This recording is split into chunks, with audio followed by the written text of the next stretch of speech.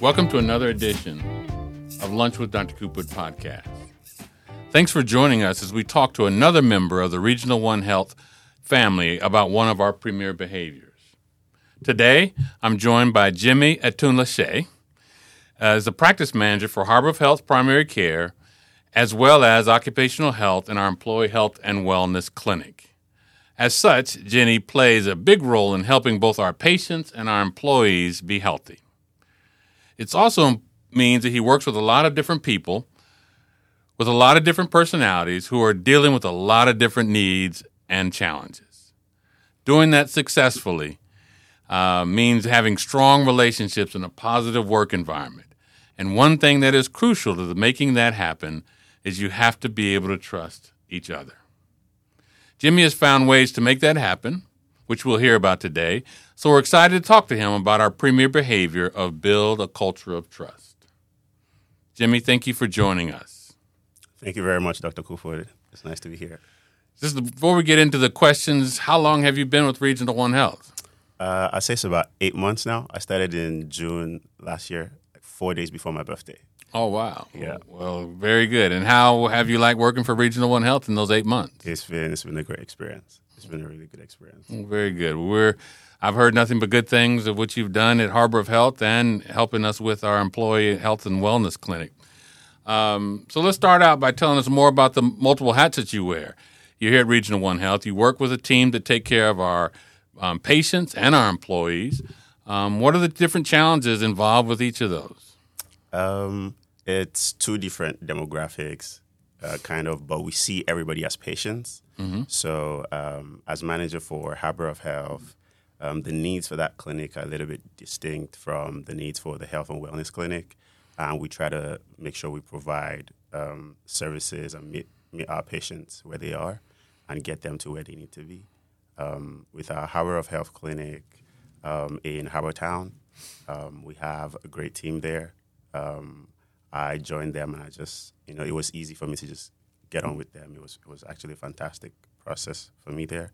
With the Health and Wellness Clinic, we built that with my leadership team and with the new people that joined in, and also trying to get our employees in, get them the care they need. It's been a great experience.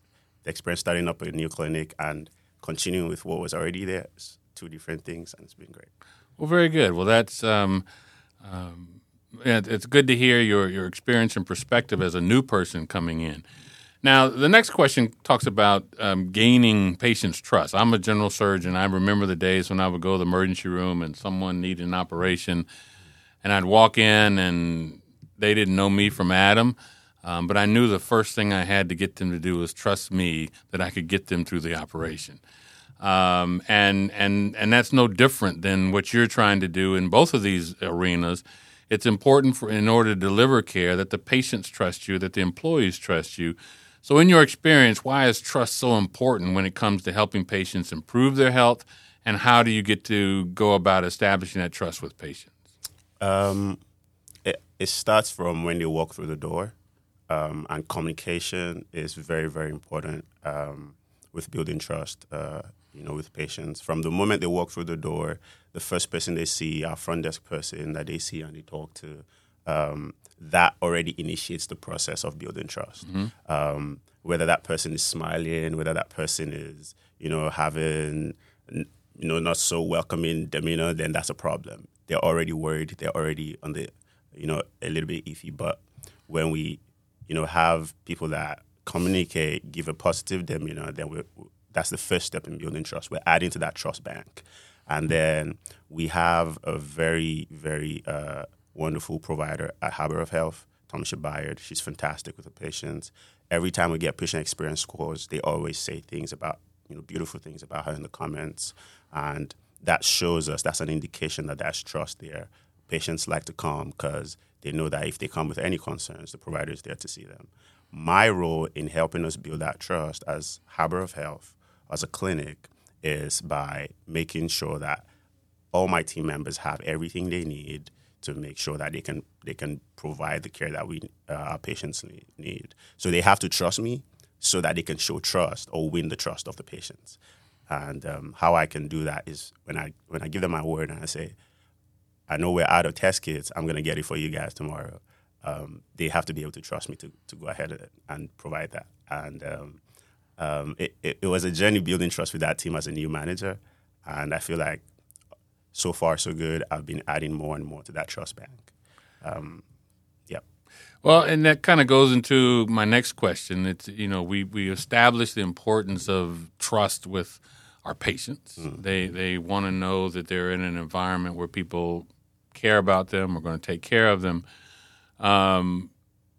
But now it's the employees, and that's what you're saying. So I'm going to ask kind of two questions here. One, you've pretty much answered that you gain your trust with your employees by being honest and truthful and delivering where you say you are. But when you're managing an employee clinic, there's some degree of fear that my business is going to be all throughout the hospital, be posted on billboards, and everyone will know what's going on. What do you have to do extra for employees to get them to feel comfortable, to be seen by a in-hospital clinic, to be able to trust that the care, will be delivered and the confidentiality will be kept, which is extremely important? So with that, we get in front of it. Instead of waiting for them to start having those conversations and the murmurings going around, instead of allowing that to happen, we get in front of it and we say, hey, this is how this clinic is run. We save your information in a different location in the system, which is not accessible to any other person in the entire system. And so like that, they begin to understand, oh, okay, when I go to this clinic, my information is going to be saved different. We also prioritize discretion very, very, very much. And we let them know, when you come to this clinic, you're going to see your provider and you do not have to be worried. Nobody's shouting at the top of their voice and saying, hey, come by, or calling your name and say, hey, you're here for this, your provider's ready to see you. There's a lot of discretion, very, very professional communication. When people come to the clinic, we make sure that while they're in front, we're speaking in a very low tone, but they can hear us, and their information cannot be heard by anybody else. And majorly, their information cannot be accessed by anybody else in the system. And when it comes to follow-ups and things like that, we give the employees a direct line to the clinic, so they don't have to call the access center. Nobody needs to know that they are placing an appointment with the clinic. They can call the clinic directly, and we schedule them ourselves. So this kind of information we try to share with them and let them know. And we try to make it as welcoming as possible with the body language that we give. I remember about 2 weeks ago, I sent two of my team members, and I was doing it in a rotational structure, sending them to customer service trainings so that they can acquire the skill, understand why the skills are important, and how they will apply it whenever patients come in, employees in this case. Well, that's so important, and it's impressive that you're taking the time and intentionality to make sure that your team is prepared, because confidentiality in all patients is important. But it's even doubly important when you're dealing with fellow employees in an organization. So we talked a little bit earlier about you've been here 8 months, and you walk into two entities. The Harbor of Health has been there. It's had its ups and downs. It's had some good times and bad times. It's had difficulty sometimes with providers and staff. You've had the occupational health that, we went through the years of COVID, and they got burnt out and probably weren't dealing with the most happiest of people. So how do you come marching in, and you're the new guy, and I've seen it all before. You're the 15th practice manager we've had, or whatever. What do you do to win me over? Because I'm looking at you skeptical, and you look. We're not going to ask how old you are, but you look like you don't have gray. And so, how do you come in as that new guy that's going to help me believe that we're really going to do something different? It's the smile, Dr. Cooper. It's just the smile. Engaging smile. Very good. Well, that's good. I do my best to be close to my employees. Have a personal relationship with them, that's also professional. When I come in, I don't just walk and go to my office. I go by each and every one of them. When I started doing it at first, they were not used to it. They were like, why is he checking up on me every time? But they began to understand why. And I'll be like, hey, what's happening? How's your week going? Are you planning to have any PTO sometime soon? Do you want me to know what's happening? You know, and I check on each of them like that. And now they're used to it. When I walk in and I'm about to just go and get into my office and do something I really need to do, they want to spend time with me. And I'm beginning to see the fruit of that labor that I put in on the front end. And so now I know I can reach out to them real quick, send them an email and say, hey, I'm not going to be at this location today. I'll be at the other location. Feel free to, give me a call, text me if you need anything real quick. And whenever they need me, I try to be there as much as possible. And whenever I cannot be there, I reach out to my leadership, my director, and say, hey, I need help with this. So I just make sure, even when I cannot be there, I can provide them the help they need to the best of my capacity. So that's powerful, and that's good leadership. And people enjoy working for people who care about them. Yeah. I can act like I care about you, but my actions don't always say that. But when you have a leader who really wants to engage, it goes miles and miles to where you want to go. I know this very well as CEOs. Sometimes when you're trying to implement good strategies toward building trust, they don't always go as planned. And what do you do in situations where there's conflict that could erode trust, or whether it be a patient with a member of your team or someone you report to? Kind of go through that so people can understand your way of dealing with it and the successes that you've had. Yeah, especially in times where there's conflict, it takes a lot of patience and a lot of communicating in compassion and love for people to understand where you're coming from. Because if the communication is too direct, people might feel like that's a confrontation coming. But if I take my time patiently to explain, hey, this is where I'm seeing it, this is where I'm coming from, what's the issue, how can I help? This is what I want from this conversation. This is what I want this department to look like in the end. Can you help me build that? Can we do this together? Let me know where your challenges are. People usually are defensive if they think you just want to win. But if I let them know, I want this to be a win-win, can we win together? And I think they're more open. They begin to open up, and I begin to put my own demands forward, see where I can compromise or where I cannot. And I think that really does help. It takes time, and especially with the fear of not knowing the personality that you're dealing with, it might be hard. But if we do that patiently, it's always worked for me. Always worked for me. And there's value in admitting wrong when you propose something that's not right. Accountability. And sometimes leaders, our egos get in the way, and but to be able to take that step back is so important, because your team knows that you value their opinion. Well, that's very good. So you're a practice manager. You're running Harbor of Health, employee health and wellness area. I'm watching this podcast. I'm saying, well, that doesn't apply to me. I work as a nurse on 5B. I work in EVS. I work in dietary. I'm in IT. I get how you need to build trust. What can you give to those individuals watching this podcast that allow them to understand that value and how they can incorporate it into their daily lives to make it real to them? That's a very good question, Dr. Coopwood.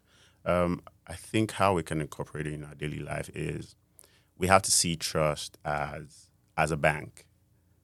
You just have to keep putting something into that bank every once in a while. Every time you have an opportunity to work with your manager on a project, work with a patient, interact with a patient, you have expectations that are, or tasks given to you. That's an opportunity. Everything you do is an opportunity to win trust. And the more you deposit into it, the more it builds. The more you do not deposit into it, the more you're in deficit, because people begin to look at you and say, I don't know if I can trust this person this way. But every opportunity I have, I can show a reason why someone should trust me. I think that would really help. And that means more opportunities will open up for you as an individual or for your practice or with your leaders. They know, oh, I've worked with this person 1 or 2 times. They didn't disappoint me. I think I can trust them with this one. And then they give you that more opportunity, and that gives you opportunity for growth. It gives you a good reputation in your organization. And people have good things to say about you. People care about you. Whenever you have a problem and then you go to someone about it, they'll be like, yeah, if he's coming to me, then he really does need help, and they'll be willing to help as well. So I think those are different facets where it applies. And even in personal life with family and friends, it could also be very, very, very important that in our small circles, there's always that friend that you have that you can be like, oh yeah, if I need help, I can reach out to this person. And I think it's very, very important. We can't go through life without it.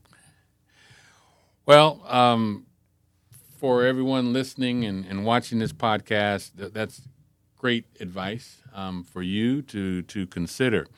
Well, Jimmy, thank you for sharing your insight today and build how we can build that culture of trust. And it is so important in our premier behaviors that we do that as one of our foundational things that you have said. One of my biggest takeaways from our conversation is the idea that starting at the core of our mission, which means thinking about what's best for our patients, because they're the ones who are the most vulnerable and they're laying there or coming for help. And they want to know that they're coming into an environment that values trust. The reason all of us are here is to provide exceptional patient care and create exceptional patient experiences, the best possible outcomes for our patients. If we all keep this in mind, we're all acting from the same place, putting the patient first. We may still have differences in approaches, as we kind of briefly talked about, in ideas, but we can trust that the person we're working with also has that fundamental goal in mind. I encourage each of us to take that first step in building that trust. Approach your workday with patience as a top priority. If your team runs into challenges, work through them with the understanding that everyone wants to have and find a solution that benefits the patients. Do we respectfully, patiently, and with an open mind? We're all in this together, and we all have to trust and depend on each other. Thank you for joining us today. We'll look forward to seeing you for the next Lunch with Dr. Coopwood. Please enjoy this podcast. And again, Jimmy, thank you for joining us today. Thank you very much, Dr. Coopwood.